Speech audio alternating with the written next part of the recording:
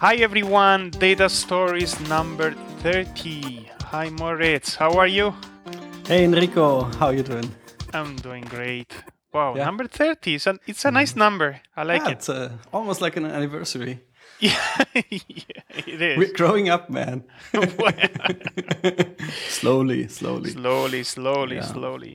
Yeah. What's Actually, going I'm on? not so fit. I have the flu. I have the kindergarten flu, which is one of the diseases nobody really talks about, but it's a killer. Yeah, it's the toughest one actually. Yeah, 6 months of agony I had. I think I know what you're talking about. Yeah. It's terrible. Yeah. So I'm high on ginger tea, and let's see what happens next. Yeah. I had the same last week. Yeah. It's just an ongoing process. Yeah. So what's going on? Any news from your side? Not so much. Just wrapping up the year. Super busy with all the open ends that I said I will take care of later. Yeah. I just published that B graphic. Yeah, I really like that one. Yeah. So it's for Scientific American on the. There was a really interesting study on the development of wild bees, and it turned out a lot of them, at least in the area they investigated, had gone locally extinct, and but also others had built up new relationships with plants. So it was kind of an interesting data set, and I sort of documented that also on my blog. So if you're interested, you can read that. Yeah, and I liked how it turned out. It's for me, it's not home turf to work on an A4 page, but it sort of worked out, I think. Yeah. What are you doing? Working hard as usual, and looking forward to having some vacation. Sure. Yeah, nothing really special. I keep working with my students. And they presented previews of their projects in the class I'm teaching. And I have to say that there are some interesting projects. I hope I will be able to show some stuff on the web once they are done. What's the topic or a theme? Do you know? Did you frame Well, it? every student does a different project. There are people who are doing more things on the data analysis side. So they're just using analytics and visualization tools to discover something in a data set they are interested in. So for instance, there is one guy who is actually using a data set coming from his own company, so which makes things quite interesting. I have a couple of groups actually doing that. Nice. There is one on the financial market and another one on the what's this company about? I think they are running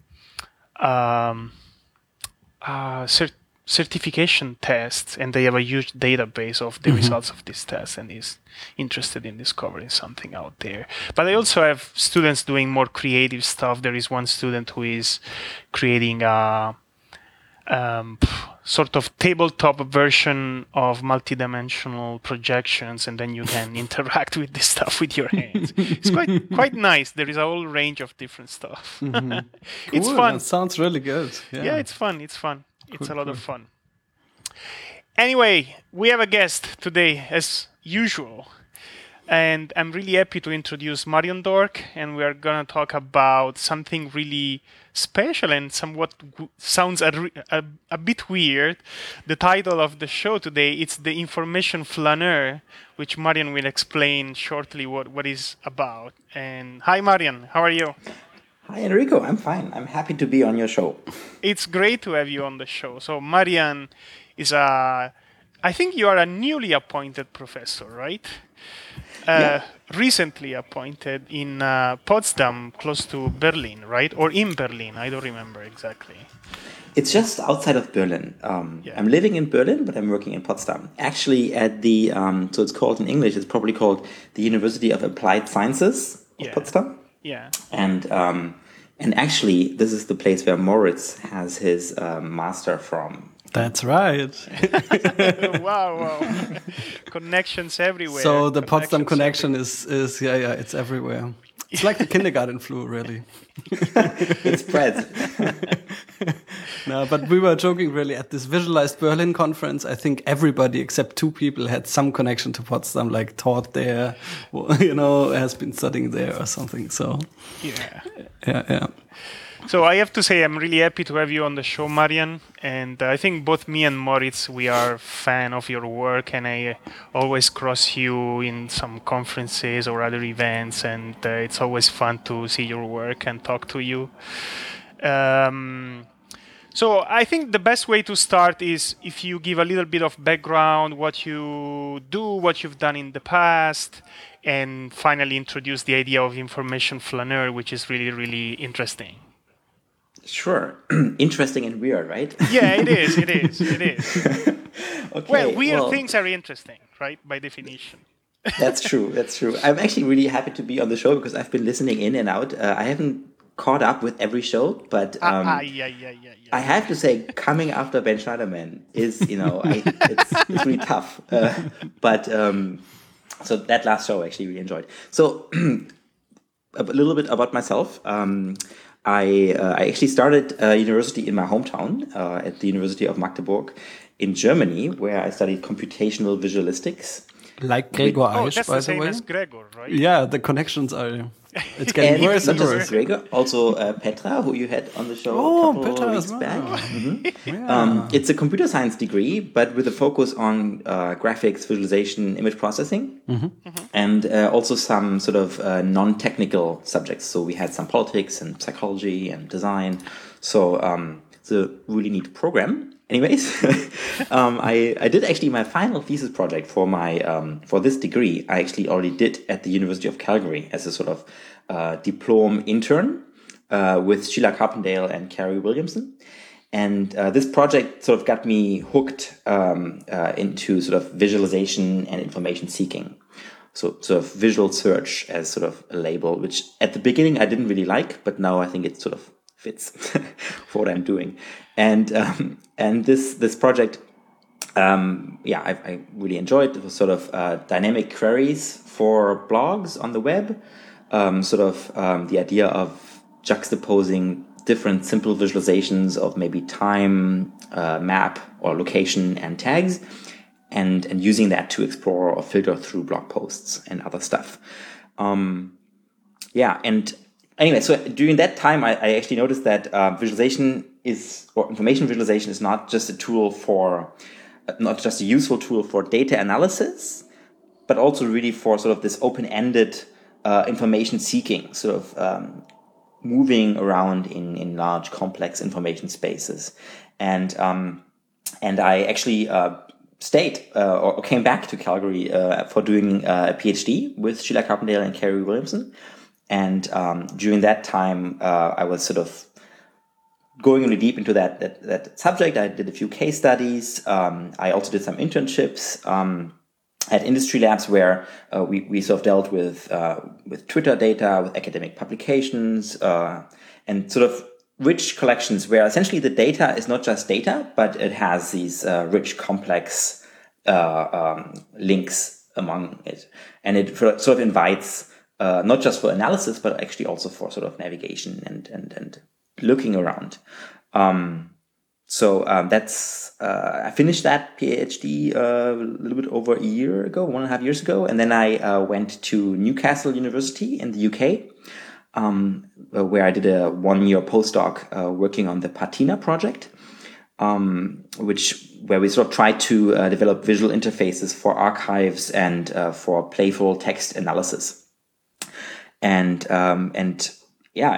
fairly freshly, I'm now in Berlin since October, working at the University of Applied Sciences in Potsdam, and I'm really happy to be there. Both students and staff are super friendly and interested, and actually, I have a sort of funny position. It's called a research professorship.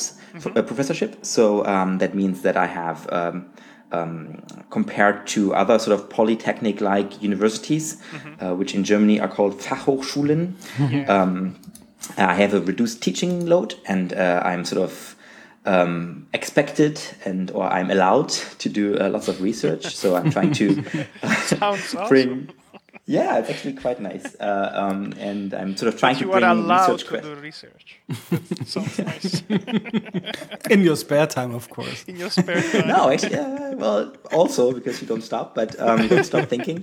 But I'm actually co-teaching right now a course with Sebastian Meyer, and we really try to do that to bring research questions into this course, and not just hinge on the sort of fundamentals, but actually outline where open questions are and where we can sort of push the boundaries, even though these students, they're not PhD students yet. They're like bachelor students and master students, not in the first years, but they're really keen on doing something novel and something useful, and it's good fun. So Marian, so you briefly mentioned that at some point in your research you came up with this idea that there is something beyond data analysis, and then visualization may play a big role there. And I think that's the main topic of this show, and of this episode. Sorry, and that's the reason why we wanted to talk with you, because I think it's really interesting, the idea of using visualization for something that is beyond data analysis and beyond having a very specific question to target, but it's more kind of like exploration and just curiosity, right? Supporting curiosity, I guess, and even serendipity, discovering something that you didn't expect, or just navigate large spaces to see what's there, right? If I understand it right. And I think this is what you call information. That's the reason why you mentioned information flaneur or something like that. Can you explain to us a little bit better what you mean by information flaneur? What is the flaneur? It's a weird So I could maybe start with actually why I came across this, which is fairly serendipitous, or so in Calgary during my PhD time, I was also allowed or encouraged to take non-computer science courses. And one of the courses I took was urban design theory. And I came across this, this notion. Sorry, can you say it again? It was what? Yeah, it was urban design theory. So sort of city studies, or city urban theory, urban studies. And so we read about different design thinking around the city planning, but also sort of from sort of cultural studies and sort of literature to some degree.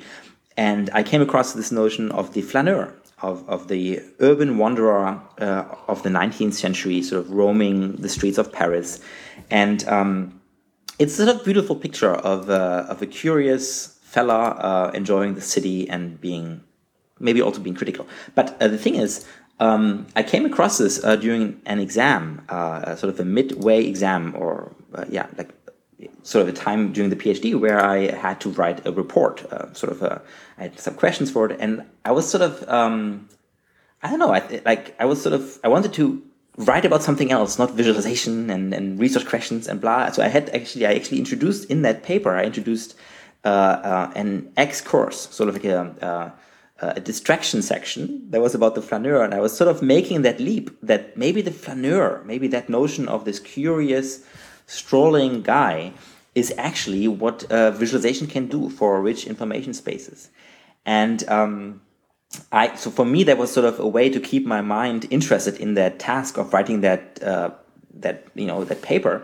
And in the end, and I tried to find linkages. And in the end, my supervisor Sheila Carpendale, she said, "Well, Marian, actually, this is it. This is what really captures what visualization can do when we search through and explore collections and information spaces." And then I started to sort of revisit this more seriously, and actually there are some really interesting linkages, and I found it to be really fruitful. So now, how so? So in the end, the flaneur gives us a new perspective on the city. So while we might see the city as a place for economy, so for work and for living and for commerce, the flaneur sees the city sort of curiously along different senses, smells, sounds, but is also a sort of critical, person who questions. So at the time when the flaneur came up as a sort of cultural figure, industrialization was picking up steam, literally, and capitalism was sort of, bringing up all different kinds of issues, and anonymity, and just and so maybe also poverty, and so forth. So the flaneur is not just a dandy enjoying and being fascinated by the city, but also someone who notices, oh, there's all these other things that are happening that are also problematic. So he develops, by wandering around, by reflecting, by taking in the different perceptions, he develops his own perspective, and also he sort of walks at a different pace that gives him a privileged sensation of the city, and then also is maybe someone poetic, someone creative, also sort of reimagines what city life could be.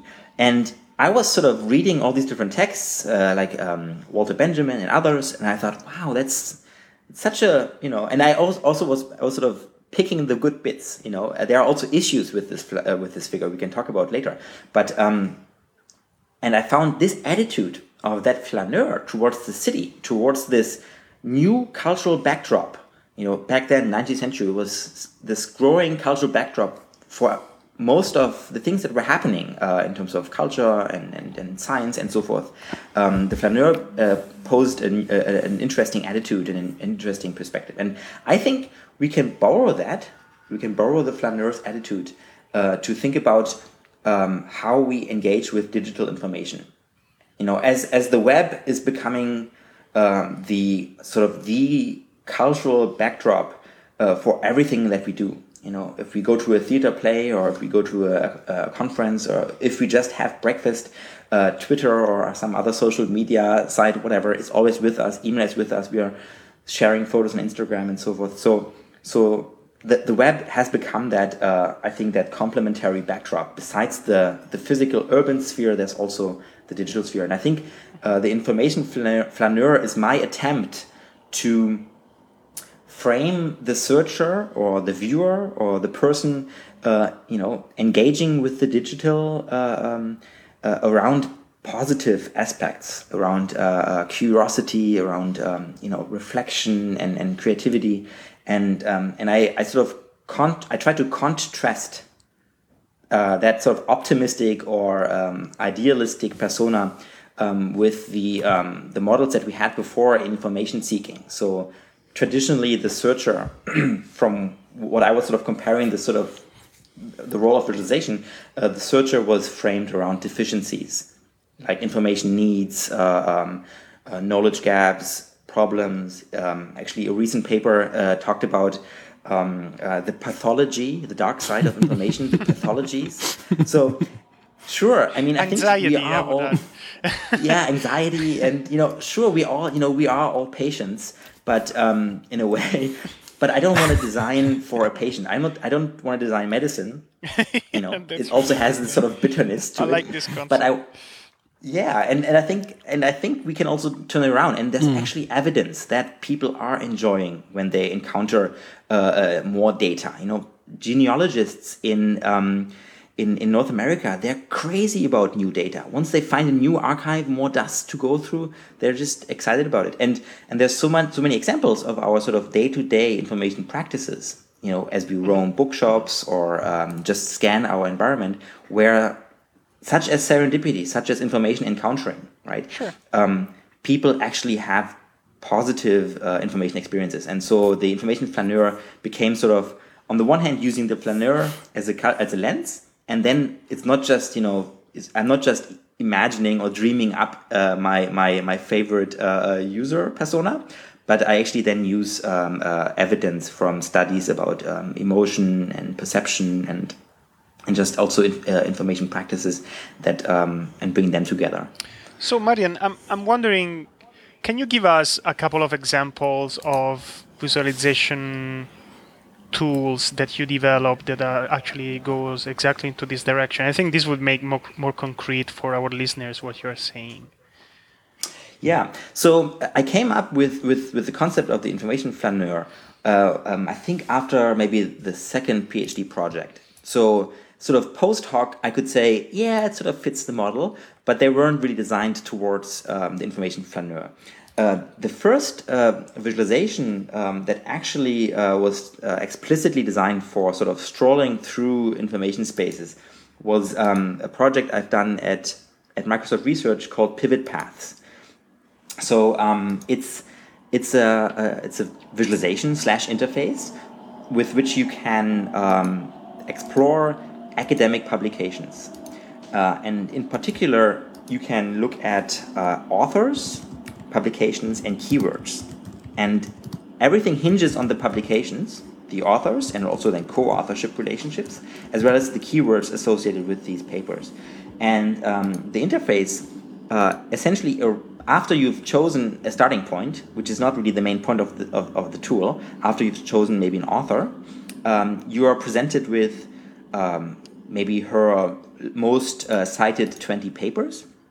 And then the interface arranges. So this is sort of shown horizontally in the middle. And then above and below, you have a sort of visualization that shows the most frequent keywords below. And above, you see all the authors or the co-authors of this author, of the selected author. And of course, it's, talking about visualization without showing, but let's pretend our listeners actually have it right in front of their eyes right now. Yeah, we can put it into the post or... Yeah.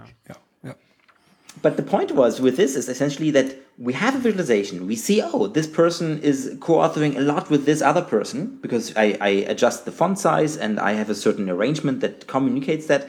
But on top of that, all of these sort of elements, authors, papers, keywords, in this arrangement are interactive. So you can actually click on them and they become the new anchor point.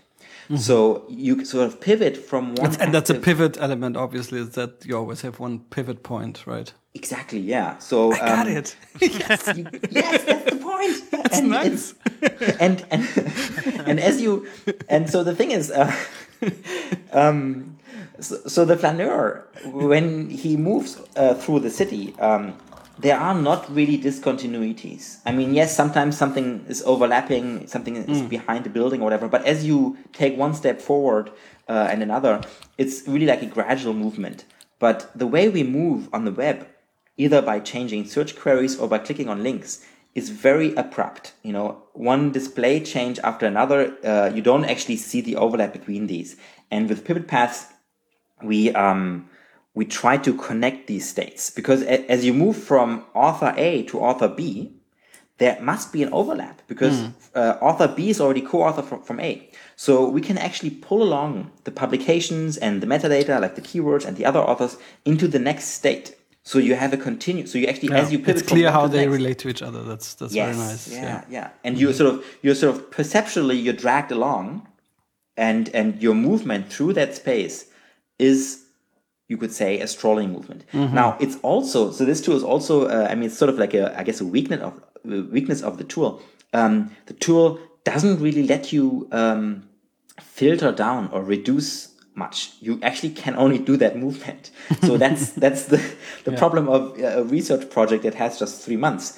But, we deployed this for a couple of weeks and people had some issue at the beginning because they didn't see the point. They thought it was about, drilling into one, the right result. And then as they used it more, they noticed, it's actually about that movement, about learning about a person's research But I mean, interests. that's an obvious, I think, like attack vector. Is that if you say, I understand you're optimizing for, let's say we take an arbitrary starting point and then the interesting things happen as you move from step to step. And you're sort of being inspired by what you see. And also you make your own decisions. So it's kind of this really interesting interplay. But I think the obvious attack vector would be to say, well, what's the big picture? So I collect a lot of anecdotal evidence, or I get some feeling for what the city is or what this document collection is. But how will I know it's complete? Okay. Good question. Sorry for that. What a downer. Enjoying ourselves. Years of research down the drain. But so this prototype... No, you must get that a lot. You must get that in every single paper session, right?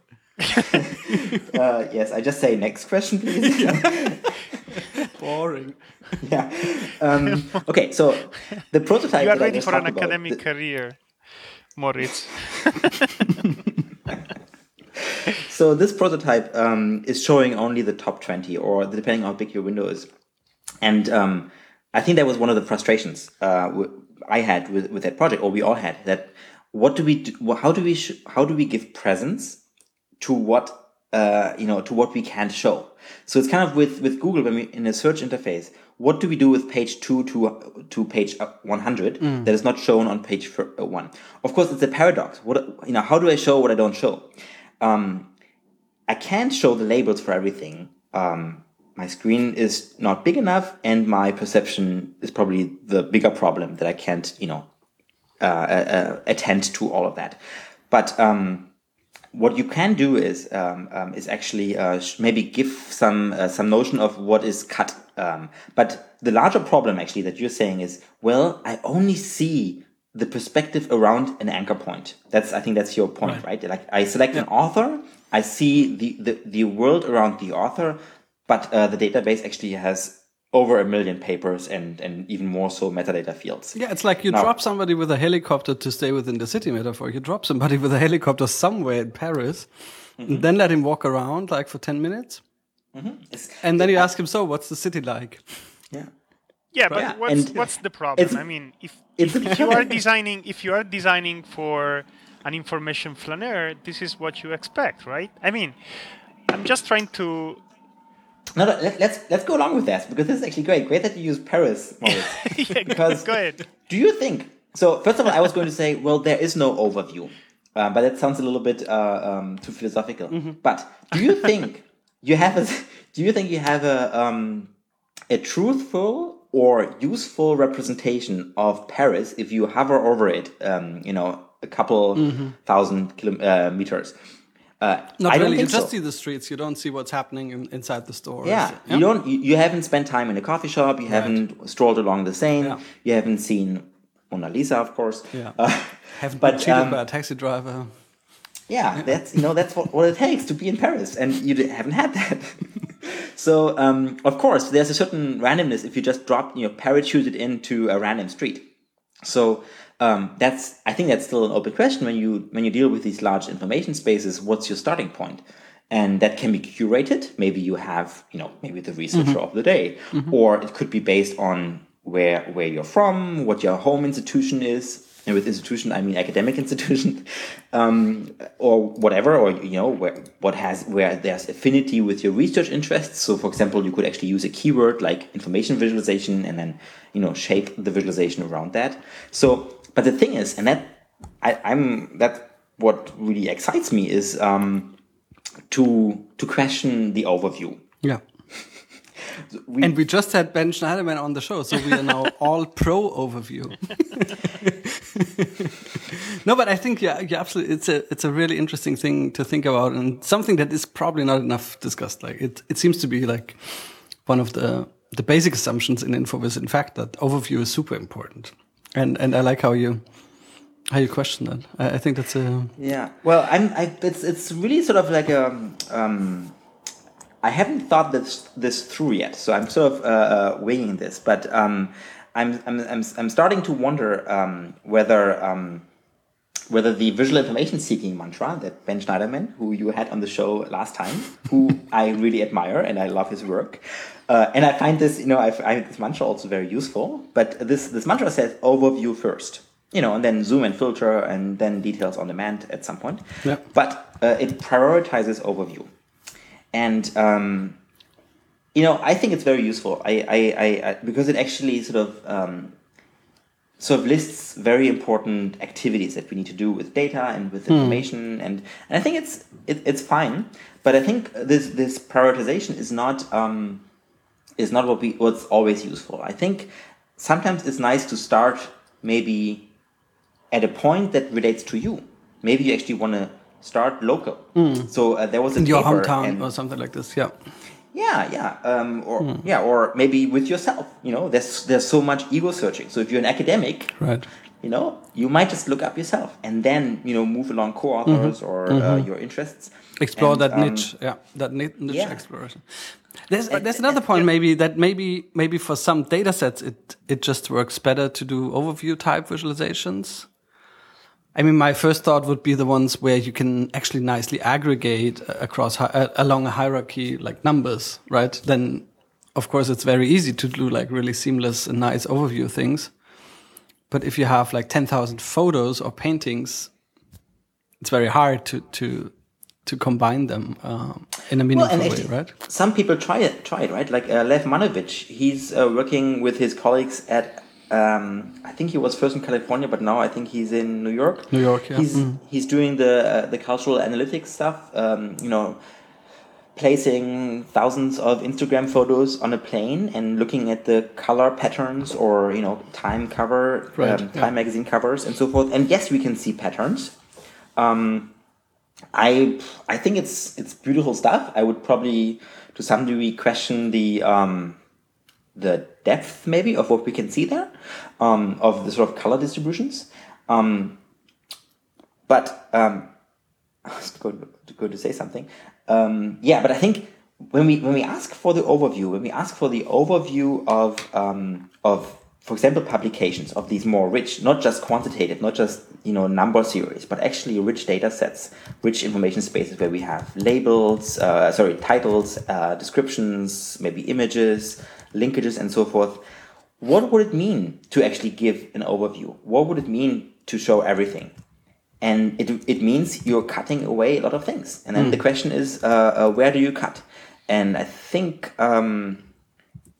so I worked on a project over the last year in Newcastle where we were trying to sort of rethink the relationship between overview and detail, the individual element and the large collection. And I think that we have to sort of, especially for these sort of rich information spaces, I think there's space to innovate in the space between abstract overviews and these sort of individual views of just one resource. Sure, do you see these techniques also moving into, I mean, we do have a lot of browsing softwares and devices and so on already that actually don't use much data visualization, right? So our web browsers are still very, I mean, they have a back button, right? Or, I mean, the way we interact on mobile with contents. Do you see, let's say, InfoVis techniques moving into that field? Or do you think this will be more specific interfaces that you use more in a, let's say, dedicated setting?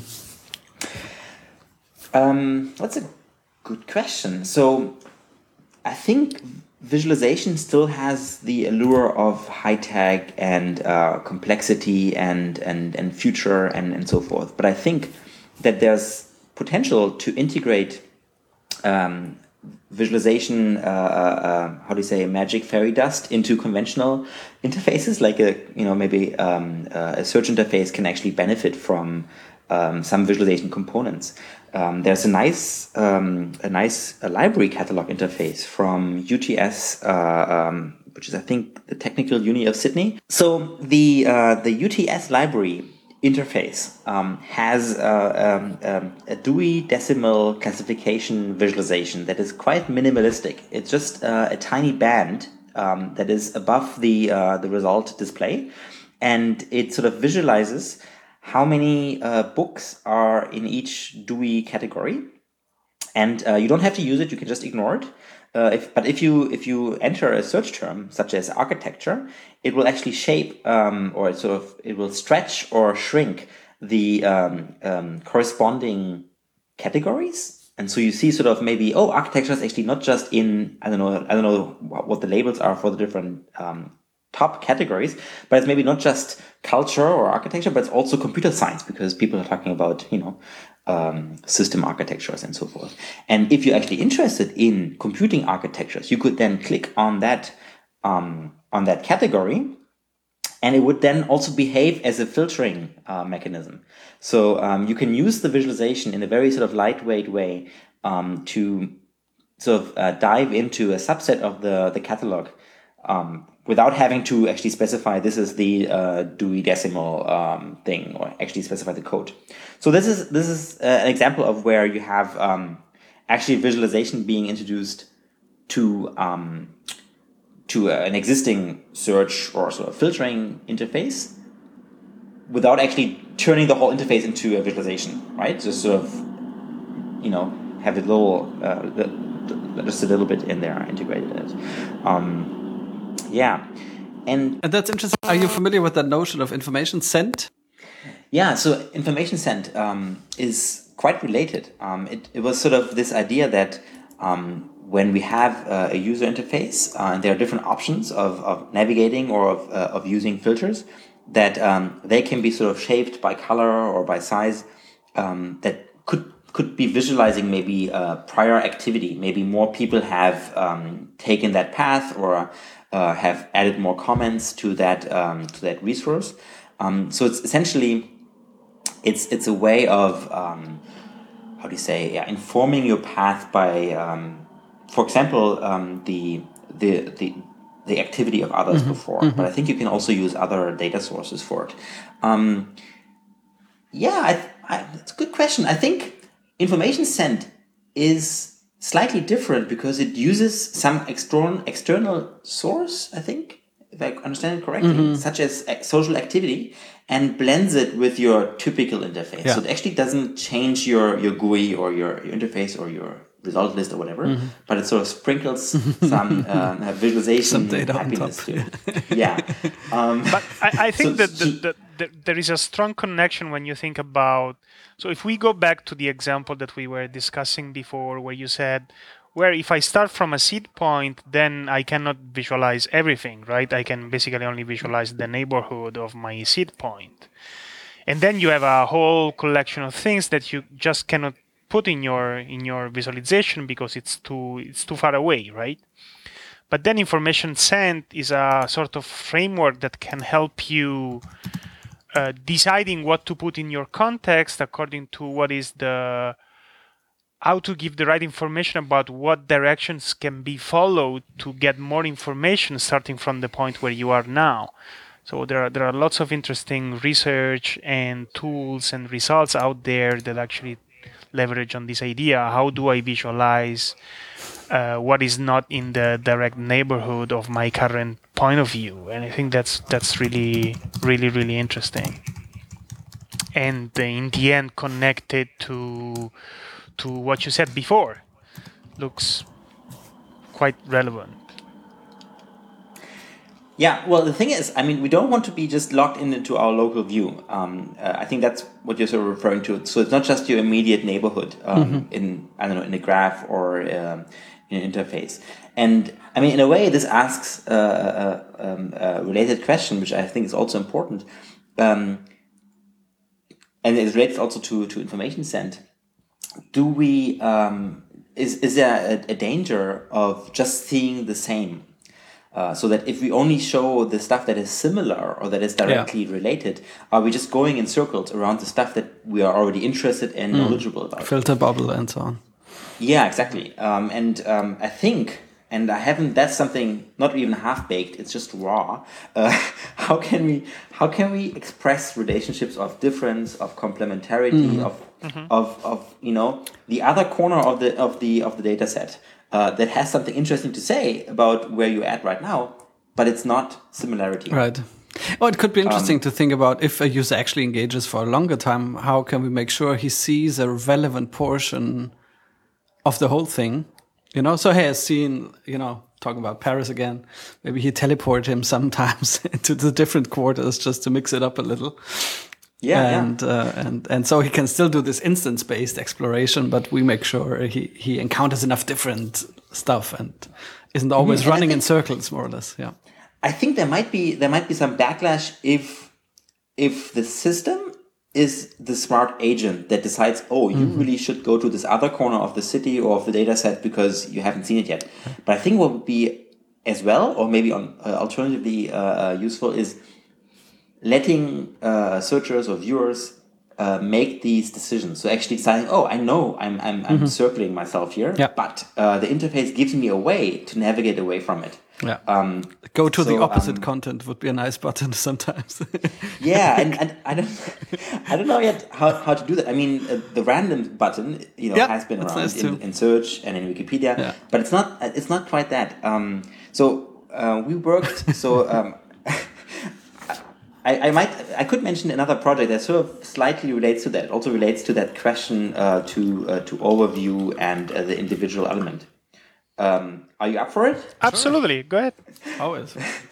Okay, so that's something I've done with two people in Newcastle Uni, Rob Comer and Martin Dade Robertson, and we call it monadic exploration, and it's this this notion of navigating similar to pivot paths between individual elements, but then actually still showing the whole collection around these elements. And we call it monadic because it's inspired or informed by sort of a philosophical and sociological concept of the monads.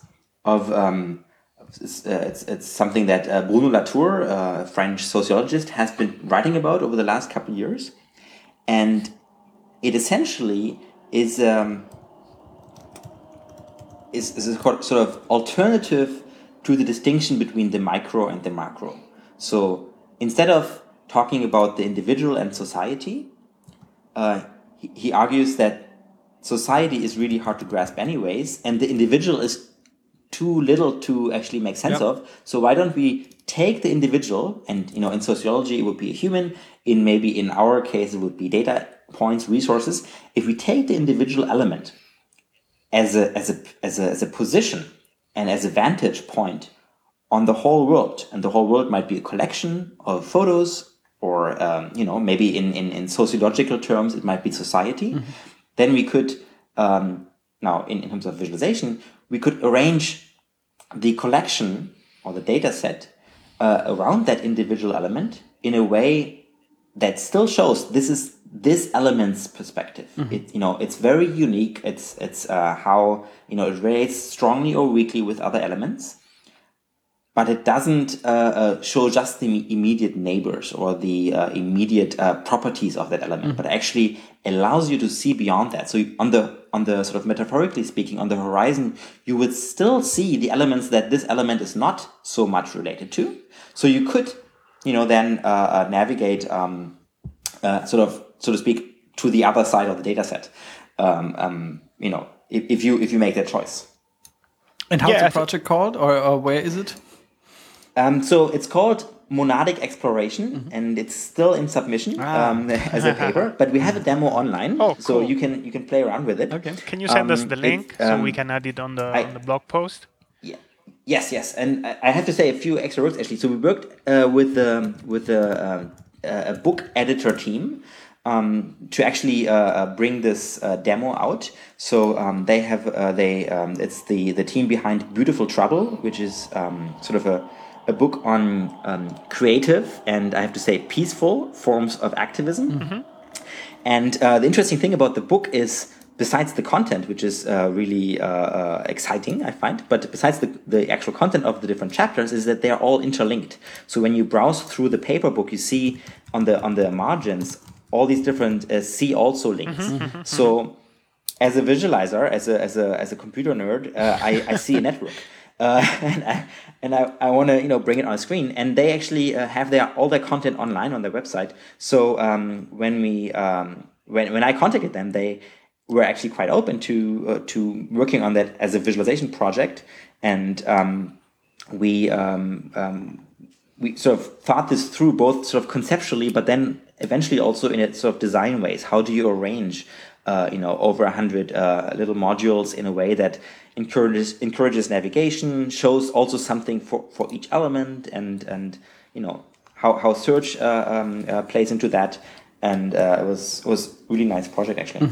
Yeah, cool. I just want to briefly mention one thing that came into my mind is that I truly believe that this idea of starting, so instead of following the overview first path, starting from starting from one specific seed point is not only interesting as a way to explore a data set, or might be interesting for exploration and serendipity. I also have practical examples where this kind of paradigm can be really, really useful because it matches much, much better the mental model that people have of the problem that they want to solve. So to give you a specific example, actually this comes from my own work. A few years back, I was working with a group of biologists, and so these people is interested in finding specific molecules that have certain behaviors, okay? And for months and months, we kept working on overviews of the old data set that they get out of these experiments that involve hundreds of thousands of molecules, okay? And every time we showed our results to them, the reaction was always kind of like, yeah, that's interesting, but there was always a but at the end, right? And I had a very hard time because we tried kind of like 3 or 4 different kind of completely different visual designs, right? And then one day I started speaking with this guy, a biochemist, and all in a sudden I realized, man, these people are really much interested. They're not interested at all in the overview. They don't want to detect patterns. They want to see what happens around some specific molecules they're interested in, right? So the way they think about the problem is what happens around this molecule. So even if they have a 1,000, a million, or whatever kind of molecules as an outcome from their experiment, they have an entry point. They think about, I want to see what happens around this set of molecules. Then around can mean 10, hundreds, thousand, and so on, right? But here you have a specific example of how even in practical terms, and even in projects where the focus is pretty much on problem solving, the way they think about the problem might actually lead to a design that starts from a specific seed point. And I think this can apply to many other cases. So I have the feeling that there are cases where the way a person thinks about the problem matches very, very well with the idea of starting from one seed point or a few seed points. And I think this is somewhat unexplored. There has been a paper on that, and I don't recall the exact author list, but I think Frank Van Ham was one author, and I think also Adam Perrer. And it's search first and expand later, or something like this. It's called search, so they were talking about show context, expand on demand. Wow. So it's another mantra type thing. It's another, You scientists are in this mantra thing? I mean. No, but they are basically advocating for the same kind of thing. Yeah, it's really interesting. Yeah, it's cool. We are quite esoteric people, don't you know? Yeah. I realized very late, but then I realized hard. What I find fascinating about that, Enrico, you working with biologists and sort of developing, there are actually certain problems that require a different perspective. And I am noticing this more and more, that actually, in my case, sort of particular collections or information spaces, maybe archives, that engaging with the people who maintain this data set or these resources can be really fruitful, because when I want to sort of support this notion of the information flaneur, I don't want a neutral sort of clinical version of the data. I think what is useful and what is sort of also inviting is a representation, an interface that, respects the ethos and the aesthetics of a collection. Maybe that's not what the biologists are after, but actually developing a sensibility for the data and also for the context and for the aura or for, the spirit. Right. And going back to the esoteric stuff, right? Actually, sort of the softer aspects that might not play to what we think or what we have thought what visualization is about, but I think we should also keep that in mind. And we actually worked with a photo archive in Newcastle, and sort of sort of ethical and ethical questions, and also the questions of how photos would be shown in which kind of context were key, because these photos were documenting people's lives, and you can't just mesh it up randomly. Like there are stories, there's fabric that you can't just tear also apart. if let's say you have just numbers and somebody's just interested in finding a number or summing up numbers, then the number is sort of the endpoint. But if you visualize, let's say, an art collection, then the things you're visualizing is just an indexical, like a pointer to the actual thing, which is like this super deep work and has this huge historical context and has the artist and behind it and so on. And so I absolutely agree. That's a whole different story, and you can't mash them up like arbitrarily or just do the average of two artworks and see what you end up with. Right. Yeah, I mean, you can play around with it, and there have been some nice attempts doing this, but I think you lose a lot of integrity, and I think I found it quite fruitful to actually hear. Well, also to be pointed out what the interesting linkages are. Mm-hmm. Sure, we can link the crap out of the data sets that we have, but what are actually the meaningful and maybe the links that are not shown in typical interfaces? Yeah, and I think working with domain experts and the people that actually use these data sets and these collections in their own work is super beneficial. Yeah. And then I think can also give rise to new representations, new visualizations. Yeah. So let's just assume I just registered like monadflaneur.com and I want to start my own thing there. I mean, no, more seriously, do you have any tips or from your experiences, like if you want to optimize for that precise thing, like the serendipity and the information send and the flaneurism? Are there any like design patterns or things where you thought these things would be easy, but then turned out hard, or any mechanisms which you find interesting, something where people can get started in designing interfaces for flaneurs? Yeah, that's exactly the same kind of question that I wanted to ask Marian, because even from the academic point of view, I'm just trying to think how do you, so as soon as you move out of this problem solving kind of framework, how do you actually guide yourself into the design process? When do you know that you have designed the right quote thing, right? Ooh, okay, 2 questions. Sorry, we are torturing you today. We are curious people. We are grilling Marian. So first of all, if you have the information flaneur on your site, or you identify with him and her, I think that's already useful to actually. That's just the benefit of personas, and personas have been around in design thinking for years, maybe ages. I don't know, but That's already. I think that can be useful to have a concrete person with certain abilities and characteristics and so forth. Now, to actually move this forward into your design process, I found the notion of explorability very useful. So to me, this is like a complementary principle besides usability. While usability speaks to the sort of interface mechanisms, are the buttons, do they have the right size? Mm-hmm. Is the text legible, and so forth? It's sort of usability, in my eyes, describes a relationship between interface and hardware and artifacts and the user or the viewer and so forth. Mm-hmm. And for me, explorability in a way says, there can be hardware, software, visualization, blah, blah, blah. These are sort of the mediating things.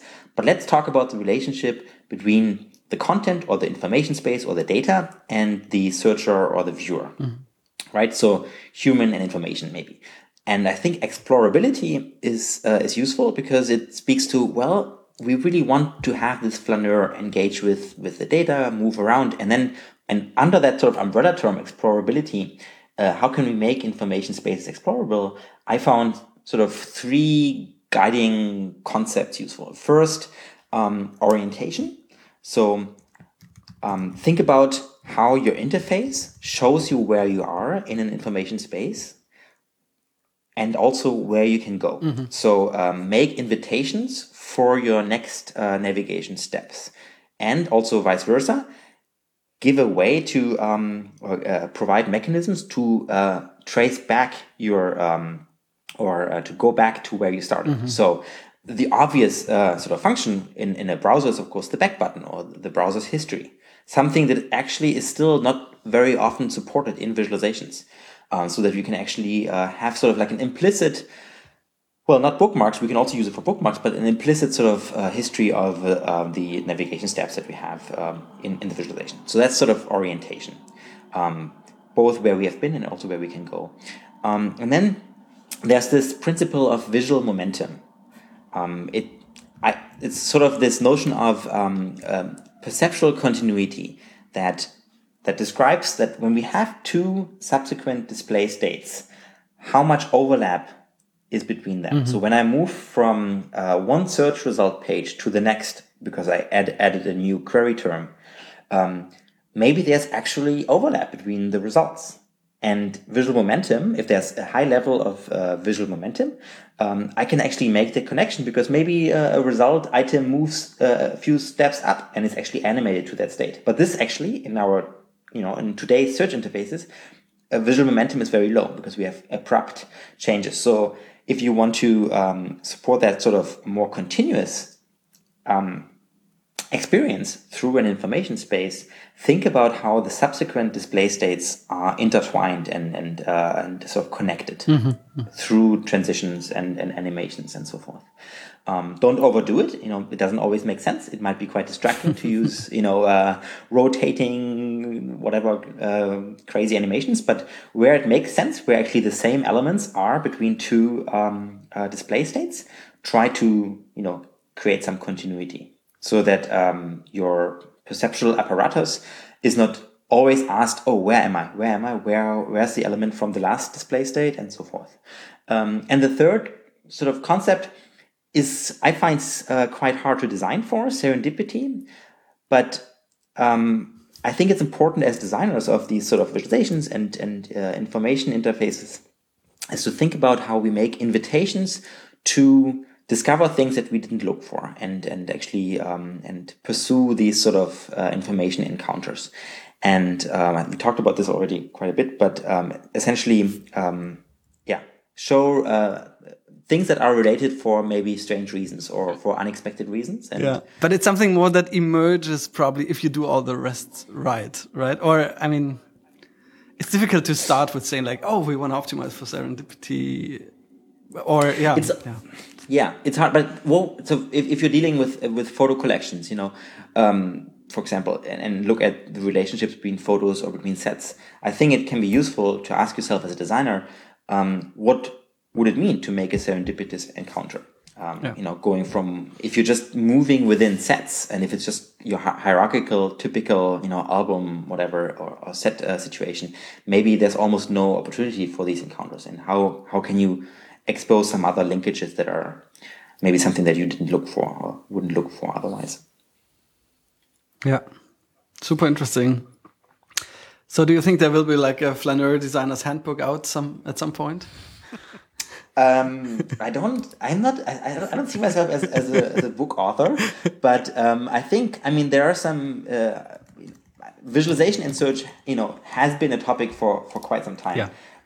So I think we will see more of it, and I think it will start with maybe smaller visualizations integrated in search, and maybe these larger visualizations integrating more and more search capability. And I can keep you posted. Yeah, absolutely. No, and I absolutely agree. There's so much potential for visualization in the cultural sphere that we don't really, or just a few people who are just interested, they make use of that and do really exciting stuff. But I think there's gonna much more to come, both on a institutional level, like visualizing collections of museums or things like that, but also your personal stuff, like your music library, your photos, your texts. I think that's super exciting. Any other projects we should check out? Are there any really, really amazing projects in that area? I was actually, now that you just mentioned collections, I'm not sure if we talked before the show or during the show about generous interfaces and Mitchell Whitelaw's work. No, we at haven't. University of Canberra. Yeah. Okay, so I found his notion of generosity in terms of interfaces very useful. So instead of being stingy and only showing you something after you entered a search query, a generous collection interface actually shows you already samples of the resources, of the paintings, of the photos, whatever, and blending this with visualization power. So actually showing maybe the distribution of resources over time or among different techniques and so forth. So I think that's very useful.